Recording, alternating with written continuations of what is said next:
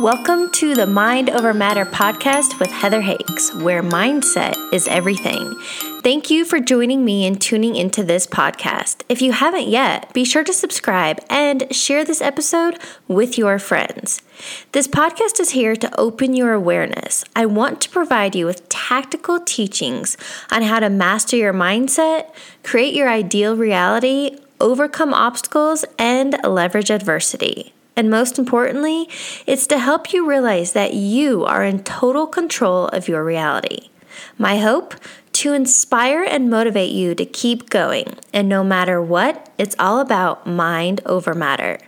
Be sure to check out my website, heatherhakes.com, where I offer you a free video training on how to get unstuck and create lasting change. Again, that's heatherhakes.com and opt into my free video training. Without further ado, let's dive into today's episode. Welcome to episode number 287. I am so excited to bring you today's guest. She is a multiple New York Times best-selling author and somebody who I have followed for years. And today, she is teaching you the importance of being open to possibility. Welcome to today's interview. I've brought on Pam Grout, a multiple New York Times best-selling author and somebody that I have read and followed for years. Pam, thank you for joining me. Oh, thanks for having me. It's a joy to talk to you today. Please give listeners a little background. Where do you live and what do you do?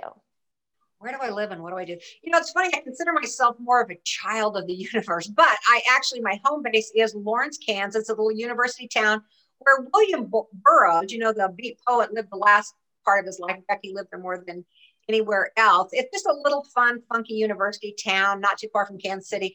But I travel a lot. As we were talking earlier, I've been a travel writer most of my life. So I even though my home base in Kansas, which I love, beautiful sunsets, it's really a beautiful place, but that people don't recognize, which is part of my thing. Like, I'm going to have people recognize things they don't recognize. But anyway, so I go all over the world. I've been to, everywhere.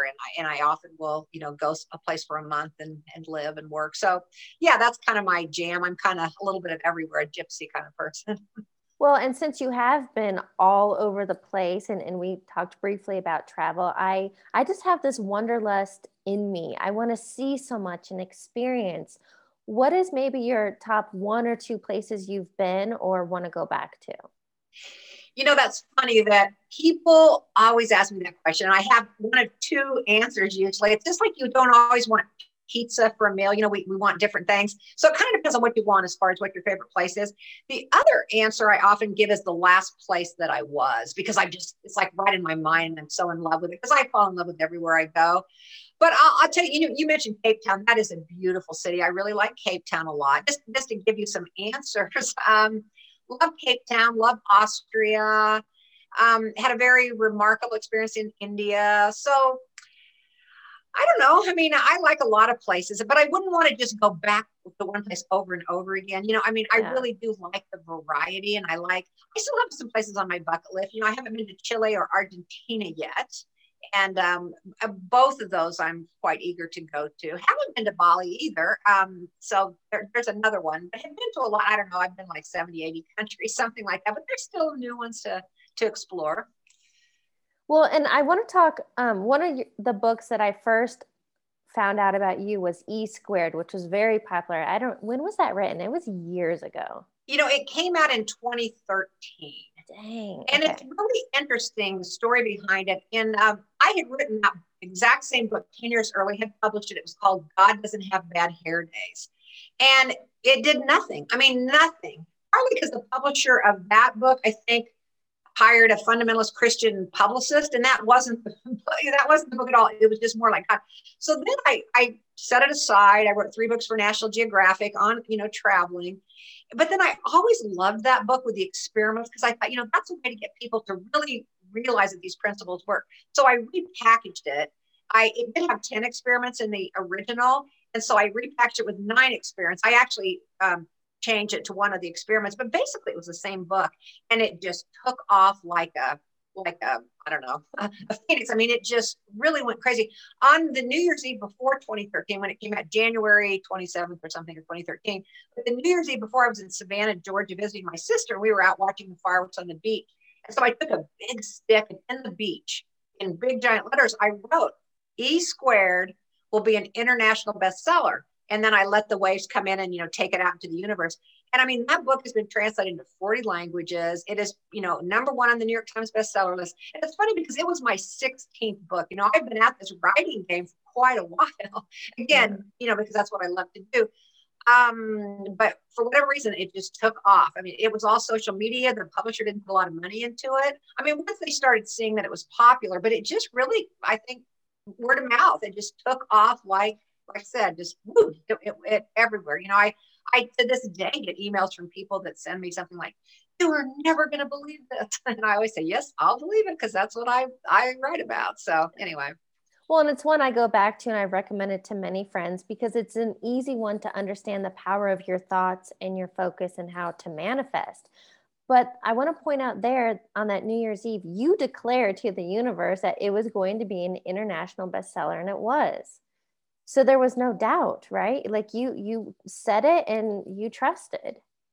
Well, and one of the things I talk about too is I had written the book before it was published, and it, basically didn't do anything. And I back then probably had affirmed that too. But I think the big change is I changed my frequency. We talk a lot about frequency, and, we're all energy beings. In fact, that's why those wands, that experiment with the wands, is so powerful, because people can see what their thoughts are doing. So what their energy is sending out there. So I think at the time E squared came out, I was just ready. I was on a much more joyful, happy frequency. I was open to all the gifts. I was aware of this bigger thing, much more so than before. So I think, possibly my frequency changed than, what had happened 10 years earlier. Because again, I had affirmed when it came out as God doesn't have bad hair days as well. So anyway, I think a lot of it has to do with our frequency and partly what we're expecting, but also what we're willing to notice and be aware of. Well, and that's something that I preach about is self-awareness, because you can't change what you don't know. So do you have kind of a how-to or to help people become more aware of their conscious and I know subconscious thoughts, but how do you consciously create? We all have desires. So how do we step into what you call the FP? Because what I understand is everything we want is already available to us. It's just about aligning and connecting with it. So how do you teach someone how to do that? Well, one of the things I say is that we animate into our experience whatever we put our attention upon. So if we put our attention upon the limited beliefs that we've had all our lives, the paradigms that we were taught from our culture, from our families, then that's what we're going to see. That's what we're going to animate into our life. So I think the biggest tip is to let go of all the beliefs, all the paradigms, all the things that you were told is the way the world works, and be open to this idea that maybe the universe really does want to connect with you, bless you, guide you, to really be open to that possibility. And I think that's the reason E squared was such a big hit, is that, I mean, we've heard this kind of thing forever, right? I mean, this is nothing new. I mean, even the Bible says, ask and ye shall receive. But because I set it up in the framework of these scientific experiments, I mean, I actually used the scientific method, you had a hypothesis and everything, and I gave 48 hours. So people are actively paying attention to what's happening. And I think, so it's like you couldn't miss it. And I think I really wanted people to know this. And so with these experiments, you give it a try and you realize, wow, this is amazing. So I think that's why it ended up being so popular. So yeah, I just say people give it a try. Whatever beliefs that you have right now, just put them on hold for 48 hours. Most of those experiments are 48 hours. So if you can just put your certainties, the things your conditioning on hold for 48 hours and just see what could possibly happen. So I think that's a real important key thing, is to just let go of all those beliefs that you've been taught, that have been brained into you. I heard something the other day, I thought this is really true. We're not so much, we talk about human conditions. It's more like we're humans conditioned. We're conditioned to be a certain way, when there's just so much. So the human condition is really about humans being conditioned, because there's so much more possible. And we are connected to this much bigger field of infinite potentiality, or, the quantum field as they talk about in quantum mechanics. But we are connected to that, and we interact with that on a regular basis. And you say, how do you teach people to do that? The truth of it is, you're already doing it. Everybody's doing it.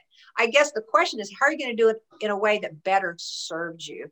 Better, because so many of us still believe that we're limited, that there's something wrong with us. I mean, just these thoughts that are constantly parading across our brain.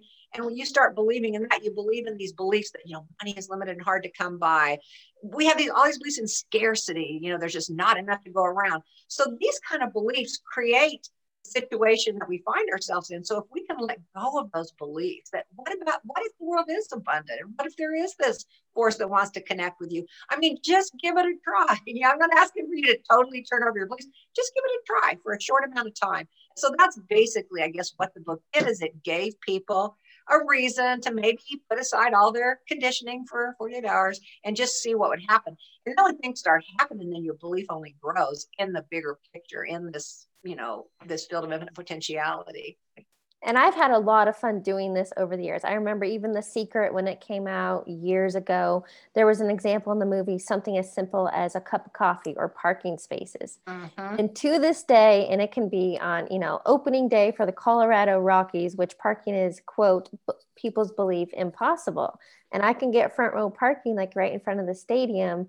I have so much fun with it. And I think that's what I've been able to tap into, is the fun, the joy. And then it's like, ooh, if I can do that, what else can I do? And I come from an angle of curiosity and excited anticipation. But you're right, a lot of the beliefs, and I hear it all the time, especially my age group, is let's talk about money. Everybody's so focused on what is or not having enough, and then they wonder why that continues. Or when it comes to dating, that, there's nobody good left, or I'll never find anybody, or dating is so hard. How do you help people become aware of like their repetitive thoughts to help them realize that's a limitation you've imposed? Well, how do I help people become aware of it? I think, meditation's a good process for getting in touch with, all the thoughts that go through your head.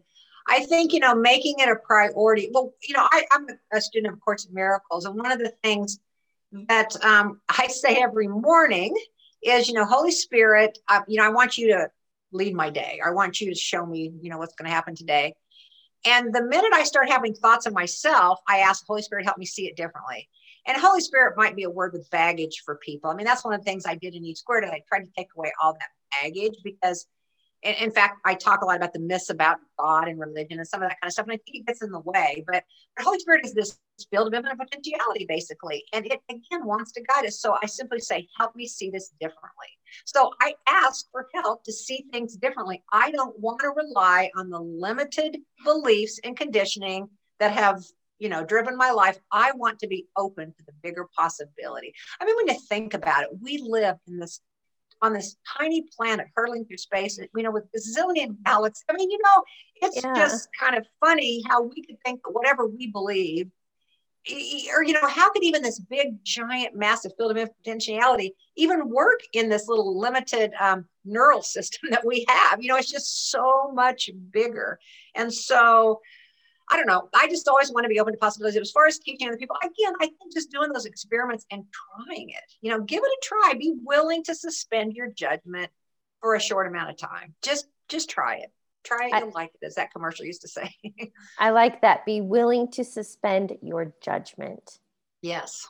So when we talk about paradigms and paradigm shifting, I think this is kind of a buzzword and something people talk about. But what does that even mean? Well, okay. I mean, a good example, this election that's going on, or, that's, in my opinion, already solved.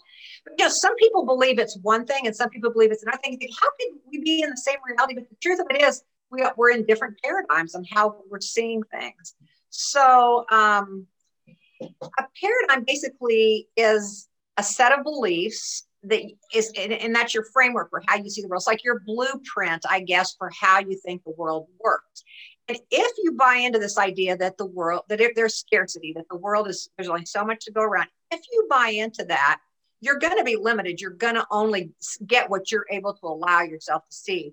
So that's a paradigm. That's a belief system. So I guess I call a paradigm a belief system or a conditioning. And again, I talk a lot about, quantum physics in my books. And there's a term called collapsing of the wave. And what happens is there's this infinite number of possibilities, but once someone observes it, this observer effect, they collapse the wave, meaning the world cannot be any other way other than the way you've decided that it is. Mm-hmm. And it's something they've proven over and over again with quantum physics, that once you decide, the classic experiment is, is it a wave or is it a particle? And whatever you expect it to be, that's what you get. So it happens on a bigger level. And when you expect that the world's difficult or that's really hard, or you use the example, there's not enough men to go around, if you've collapsed that wave, that's the reality that you think is true. You create that for yourself. It's not true in the whole bigger picture, but for you, in the way that you've collapsed, that you've concretized into your life, that's what you're going to see. And we're all these little feedback loops. We just see the things that we expect to see. And, the biggest thing a person can do is to open their expectations, to begin to believe something to be bigger and better than what they can perceive at this point. And do you believe, is that what E-Squared does? It helps you to break the pattern and to open just open to possibility?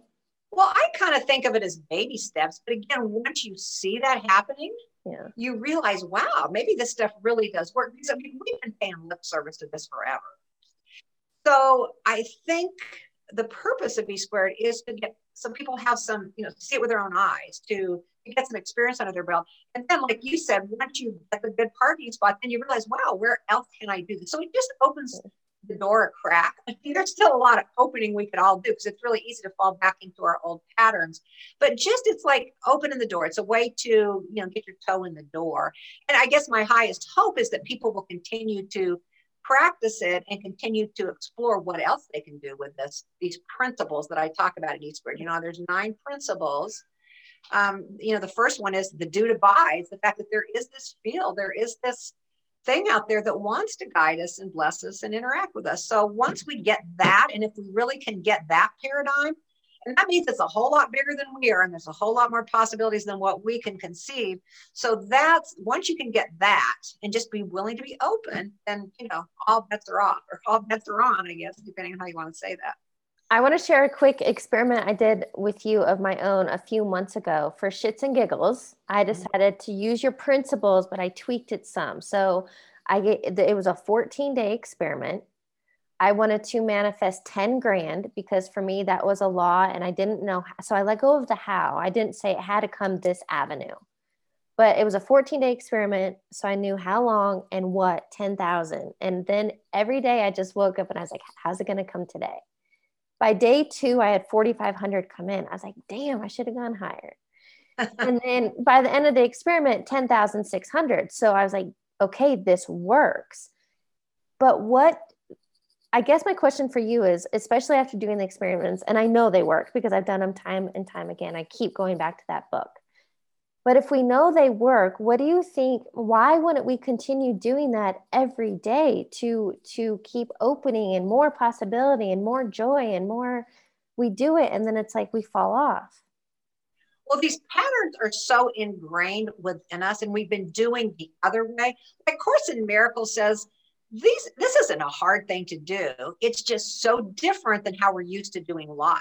We've decided the way life is. And so even though we have these remarkable successes, like say with an experiment, it's just so really easy to get back into that rut. And it's so much out there in the ethers in everything. I mean, the message of scarcity is out there big time. I mean, that's what marketing is all about. Oh, you're not good enough. You need this. We hear this is drummed into us over and over and over again. So this is not a difficult process. Like the Course says, it's just so different that you have to be kind of vigilant and continue to ask, help me see this differently. Help me. When you notice those old paradigms, or those old thoughts, if you want to call it that old conditioning coming in, you have to immediately stop as soon as you recognize it. Go, no, this is not what I want. I help you to see it differently. So again, I think we need help from that, our connection to the bigger possibility. I think we can ask for help, and that's the only way we can really get out of it, because we are so conditioned. And so that's why we keep going back to it. It's easy. It's what we've done our whole entire lives. I mean, think about it, from the moment you're born, you're weighed and measured against the other babies in the nursery. I mean, this is the life that we're born into. So that starts right away. You know, am I good enough? Am I going to measure up? So to break these patterns takes vigilance. And I think the reason I like Course in Miracles and why I practice it for so long, because it's a daily practice. And it is, I mean, even an hour by hour practice, you know, you recognize how quickly you do fall off the wagon, so to speak. And it gives you an opportunity to reset. And ideally, eventually it becomes second nature where you don't have to think about it as much. It's just kind of your way of being. And the other thing that I find so encouraging, of course, in Miracles says, this is our natural way of being, this field of infinite potentiality. That is what's natural. That is what we're meant to be, connected to all, and, you know, in love and in peace. That is our natural state. But again, we've been taught this other way of being. So we think that's the way it is, but it's not the way it is. And so that right there is encouraging, to recognize that this sense of joy and peace and love is who we are. It is the truth. And as you start practicing that, it becomes more and more apparent, and you recognize that, and you live your life out of that truth. So something that came to mind when you were explaining that is, and it's a word I hear often, is to surrender, to let go, because you said to ask for help. And I think a lot of people, that's hard because they don't, quote, want to let go of control. That's scary for people because they want to think they have control or certainty. So how do you surrender your beliefs or your conditioning, your patterns, to allow the FP to step in and help guide you? Well, there's an old joke, you know, somebody says, how do you get to Carnegie Hall? And the guy goes, practice. So it really is a practice. I mean, you know, you can have success with the experiments in the book, and that's great, and it will open that door, but you have to continue to practice. And it's not like a scary practice or a you know, rigorous, not fun practice. Like you mentioned, the joy. I mean, it's like, what could be more fun than approaching life this way, knowing that, you know, you're connected to this bigger thing, and that life is meant to work out for you, and that you have a purpose. I mean, why wouldn't everybody want to be doing this? I mean, it's just funny how, you know, why we would get into these patterns, but for whatever reason, that seems to be a conditioned human that we have, you know, come into this plane to overcome, I guess. So something you've broached a couple times that I want to talk about is A Course in Miracles. And for some, they may have never heard of it, but was it maybe last year? I think maybe last year or first of this year, but your book, A Course in Miracles Experiments. So my mom gave me the book, A Course in Miracles, years ago. Here in Denver, I used to go to a weekly meetup where we would talk about, you know, what do you call it? A daily lesson. Yeah. Because it, you know, it kind of is written in this hard to grasp language, but your humor and the way you approach it is just so relatable. So can you talk about what is A Course in Miracles and your book? Yeah. Basically, the Course in Miracles is a rewriting of everything we think we know. But how it started, there were two professors at Columbia University, and there was a lot of department infighting. They weren't getting along. And the head of the department, it was like medical psychology at Columbia University, the head of the department threw his hands in the air one day and says, there has got to be a better way. There's got to be a better way than all this fighting, this backstabbing. So almost as if that request, his research assistant, Helen Schuckman, began channeling or having these thoughts come to her. And so the two of them together, the head of the department at Columbia and his research assistant, literally these thoughts would come through to her, or the channeling of A Course in Miracles. And then she would say them to him, and he would type them. And this went on for several years. I think maybe 7 years they did this process till this entire book came out. And, you know, they thought it was the answer to their issues, you know, their problems, and their department started changing. But eventually they realized, you know, this could work for other people as well. And so they mimeographed or Xeroxed off like 100 copies and sent it off to various people. And sure enough, people said, oh my gosh, this is great. This is a radical change in how we see the world. So it just kind of grew from there. And it's funny you said that about your mom gave you a copy and you couldn't really get into it. There's a question that people will often ask at any spiritual gathering. How many of you guys have the Course in Miracles? And, you know, pretty much everybody will raise their hand. But then I'll ask them, how many of you actually read it? And, maybe one or two people will keep their hands up because it is really hard to understand. And I'm sort of shocked that I've even stuck with it all these years because I didn't understand it for a really long time. I'm still not completely sure I understand it, but maybe that's the surrendering, is knowing that I don't understand. That sort of has helped me, go forth with my life to use it to great advantage. But it's really, truly a rewriting of everything. It says that everything we believe in the world is completely upside down. Every single belief that we have is the opposite of what's really real. Like abundance, that is the truth of the world. I mean, you go look at a tree. How many leaves on a tree? You can't even count them. Or how many, you take a square foot of lawn, how many pieces of grass? The world itself is just abundant, but our beliefs that we have to have this and we have to have this and there's not enough, that is what's formed the reality for so many people. But the actual abundance, anyway, the whole idea is that everything we believe is the exact opposite of the truth. And that's kind of the Course in Miracles in a nutshell. And A Course in Miracles, it's a year-long journey. There's a daily lesson. And, sometimes it's, I think even in the beginning, isn't it to like literally just look around your room and to attach no meaning to things? Right. It's a rewriting of your mind. How the Course works, there's a first section, it's a huge book. And the first section is the text and it kind of explains the principles. But the actual mind training is this second section, which is the workbook. And that is the 365 lessons are something you do every day. It's not hard. It's not really, a big deal. It just takes the commitment to do it. And I've been, starting on January 1st, I start over again every year with the lesson. And I think one of the first lessons is, I don't know what anything means. I don't understand. So we don't understand. I mean, that's once you get that, then all those doors are open to a whole new understanding coming in. And so first you have to and you don't have to believe it when you first start doing it. That's one of the things it says, this can seem ridiculous to you. Do it anyway, do it anyway. And just see what happens. Again, it's like a test. It's a big giant test. In fact, all my books, I have two books with experiments, E squared and E cubed. And both of them are spawned, directly from principles in the Course in Miracles. So that book has informed my work. My book, Think and Grow Rich, about gratitude, that's straight from Course in Miracles too. In fact, one of the best ways to get on this frequency and to have better luck, you're asking, what are some tips? Start focusing on what you have to be grateful for. We spend so much time talking about what we don't like, but, I don't know how many of your listeners have heard me talk about my AA 2.0 program. But I mean, I feel like that really changed my life and even led to the success of E squared. And it's a real simple process. You get up in the morning, you've heard of AA, the 12-step program. Well, this is a simple, I'm all about smooth and easy. So it's a real simple program. There's 2 steps. First thing you say when you get up in the morning, step number 1 is, something amazingly awesome is going to happen to me today. So you just set that intention. You don't know what it's going to be. You just know something. And I've gone on to do Bodaciously Brilliant and on and on and on. But anyway, amazingly awesome. That's where the AA thing came from. And then the second thing is I have this little possibility posse and I text 3 blessings from the day before to them.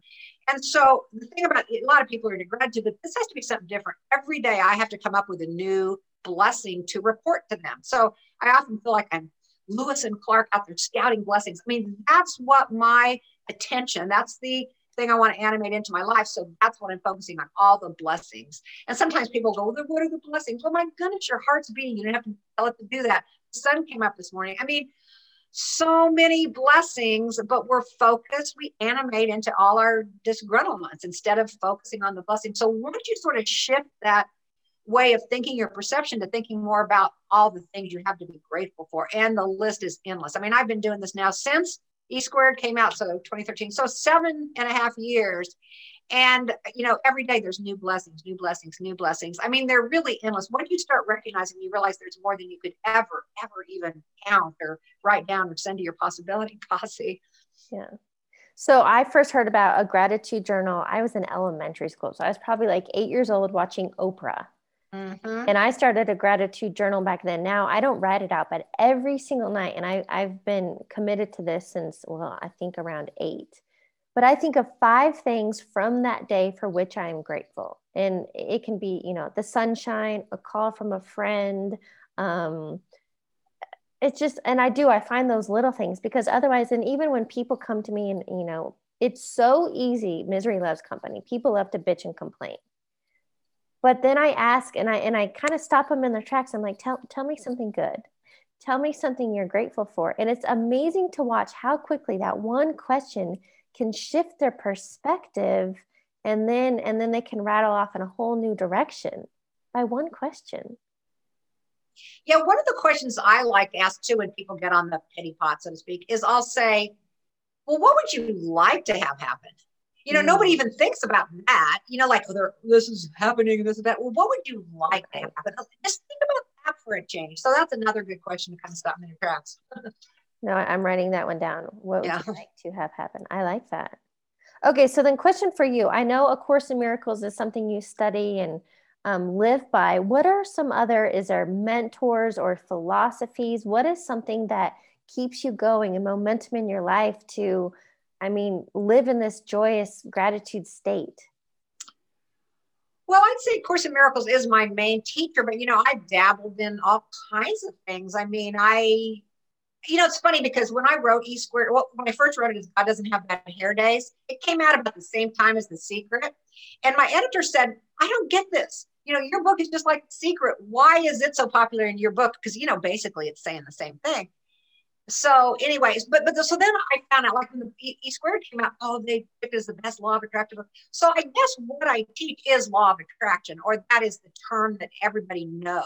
Okay. But anyway, I don't know that I called it that in the beginning, because I don't know that I'd heard that term until later. So yeah, law of attraction. But all of that comes from Course in Miracles, saying that our thoughts are creating our reality, basically. Our thoughts, again, we're animating into our life whatever we put our attention upon. That's the bottom line. So what do you want to put your attention upon? So yeah, Course in Miracles has been my mainstay, but I've done tapping, being a Hay House author, used to go to, in fact, I've been to Denver to be at a convention there. So you meet a lot of other people. So, I've learned tapping from Nick and Jessica. So tapping, I like Ho'oponopono. There's just a lot of different spiritual practices that I've dabbled in. It's just Course in Miracles is the one I come back to, that I've stuck with year after year after year. And that's kind of remarkable for me, because I'm not a person that's necessarily that disciplined or that sticks with one thing. Again, when we're talking about travel, I want to go to new places. I want to see something different.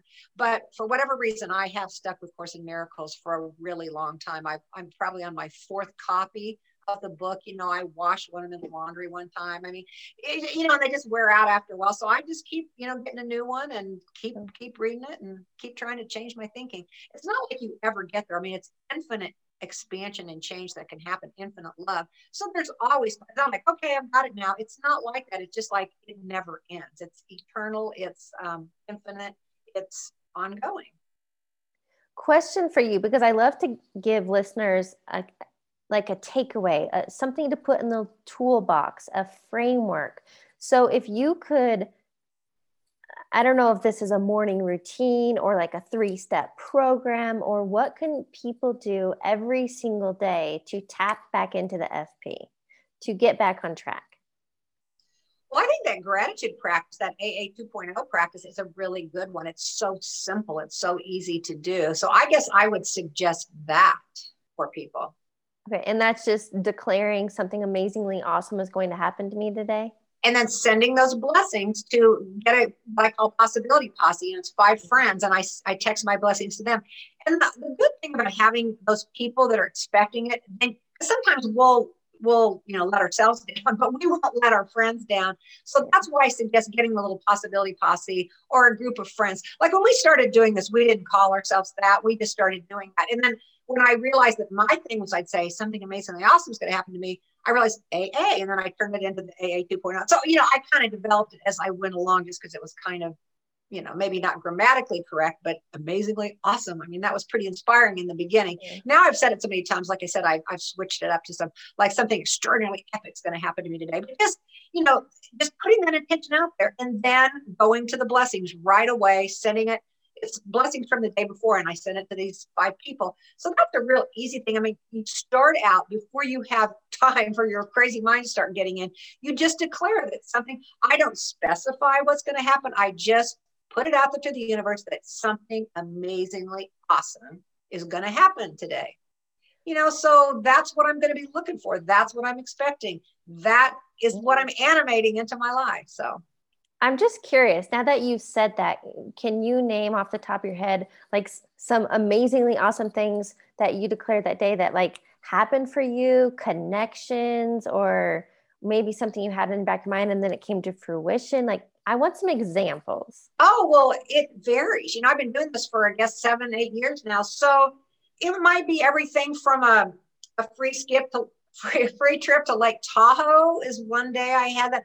I mean, I guess as a travel writer, I've gotten lots and lots of amazing travel. So over the years, I've had a lot of those on my list. But again, it has to be different every time. Sometimes it might be as simple as some little kid smiled at me in the grocery store or something. So, it can be all different things. The point is to exercise your gratitude muscles to where you're thinking about it. You're actually looking for things to appreciate. Yes. Well, and that might be your answer to this next question, but what is a key takeaway you want listeners to get from today's conversation? Well, one of the things, because I get this question from time to time, and and it's kind of in the form of, what's that one thing you'd put on a billboard or whatever? And for me, it's like, we should be suspicious of the voices in our head. Because those voices in our head are the paradigm, the conditioned human, the conditioning, the judgments, the beliefs that we've been taught by our culture, by our families. So if we're suspicious of that voice, then we can be open to this bigger voice to come in. So I guess just to be suspicious of that little voice in our head. I call it in the Course in Miracles experiment, I call it the little ass hat. It's constantly trying to tell you, hey, you need to do this, or you better watch out, or, all those little messages that, fly through our head. Yes, I love that. Okay, I'd love to wrap up the interview and ask you a few rapid fire questions. Sounds good. What is a quote or motto that you live by? Wow. I love quotes. I collect quotes. Is there one I like above all else? I like the Course in Miracles quote, love created me like itself. So that's a good one. Okay. What is a book you're currently reading or highly recommend? Oh, wow. Well, I love Eckhart Tolle's books. So I'm not currently reading those, but I recommend those. The book I'm currently reading is a fascinating book about a guy who has been in San Quentin. He was, imprisoned in there from the time he was, I think, 18 or 19, and he's now 50, 60. But he took on a meditation practice that completely changed his life in San Quentin. So if he's able to find peace and joy and happiness in San Quentin, I think it's possible for all of us. Well, I know it's possible for all of us. But anyway, it's an inspiring book because, what he had gone through, just the social conditions he'd gone through to even, end up there. But then to be able to break free from all those thoughts in his mind in San Quentin is pretty remarkable. So that's the book I'm currently reading. So yeah, I can't remember the name of it, but it's written. The guy's name is Jarvis, or is it Jarvis's last name? Anyway, but it's good. It's good. Okay. What advice would you give your younger self? Just keep going, keep believing. My younger self had people telling me that I was crazy to want to work for myself and follow my dreams. So I kind of would say to my younger self, good for you. Glad you went ahead and kept moving in that direction that you believed was possible. And final question for you, what's next for you? Are you currently writing a book or taking it easy? What's on the radar? Well, I like to, do projects that I feel guided to do. So, as you may have read in some of my work, my daughter passed of a brain aneurysm 2 years ago, which was, a pretty difficult thing. Yeah. And so I've been working, to stay connected to her. Again, that's a paradigm that, once we die, that's it. So that's been like the biggest PhD program for me. So I'm currently working on a deck of cards. And it's the coolest story. So this woman who had read my book, Art and Soul Reloaded, she's from Hamburg, Germany. And soon after I had posted a blog post about Taz dying, she sent me a flower that she painted. She's an artist, and this little glass butterfly that she had made. And she says, I am going to send you a flower because your daughter was as beautiful as a flower. And, you know, butterflies are the window to the soul. I'm going to send you one of these every day for 50 or every week, 52 weeks. And, you know, people say a lot of things like, oh, yeah, right, that's going to happen. She did it. Every single Saturday for an entire year, she sent me a different flower. She told me the meaning of the flower. And it was a really healing, beautiful thing for her to do for me. Someone she didn't even know. I mean, she had read my book, but, you know, she didn't know me. She did this for me. And so I am hoping to take her flowers. That's what I'm working on now. In fact, I'm working on the proposal with little stories about our connection to the other side. You know, I talk about some of those things in my books. I mean, I've always been interested in that topic, but now, of course, I'm even more interested in that topic. So there's just a little card deck. And so it's for a person who is grieving, and it's a way of staying connected with that person. For example, my daughter, we had a little thing about hedgehogs. The first of the month, whoever would say hedgehog the other one first, we have a lucky month. It was just a crazy little game we played. Started when she was maybe grade school, junior high, whatever. So now on the first of the month, every month since well, I didn't start noticing it until May. She passed in October. I get a hedgehog of some kind. Sometimes it'll come in on a text from her old phone. I mean, how does that happen? Sometimes I was doing an interview like this one day. It was happening to me May 1st. And the interviewer goes, you're never going to believe there's just a hedgehog in my backyard. She'd never had a hedgehog. You know, so every first of the month, my daughter will send me a sign. So basically, it's a bunch of stories like that about how we can have a connection to people on the other side. And it's just kind of encouraging stories to realize, again, it's so much bigger than we know. It's so much bigger than we know. Well, especially the philosophy that we're all eternal, so that death isn't real, you know. Right. I think you're into Abraham Hicks, but I listened to Yeah, no, I like Abraham Hicks too. Yeah, like I said, I dabble in all of it. Well, Courts of Miracles, one of the big tenets is, you know, there is no death. There is no death. The Son of God is free. So our bodies, our temporary bodies, little meat suits, they're temporary. But who we are, our consciousness, that goes on. It is eternal. It is infinite. So that gives me great comfort. And I know, you know. Thanks for tuning into today's episode. Be sure to sign up for my free video training on how to get unstuck and create lasting change at heatherhakes.com. And I'd love to connect with you on the social platforms. You can find me on Instagram at heather.hakes, Facebook Heather Hakes, and YouTube, guess what? You got it, Heather Hakes. I'll catch you on the next episode.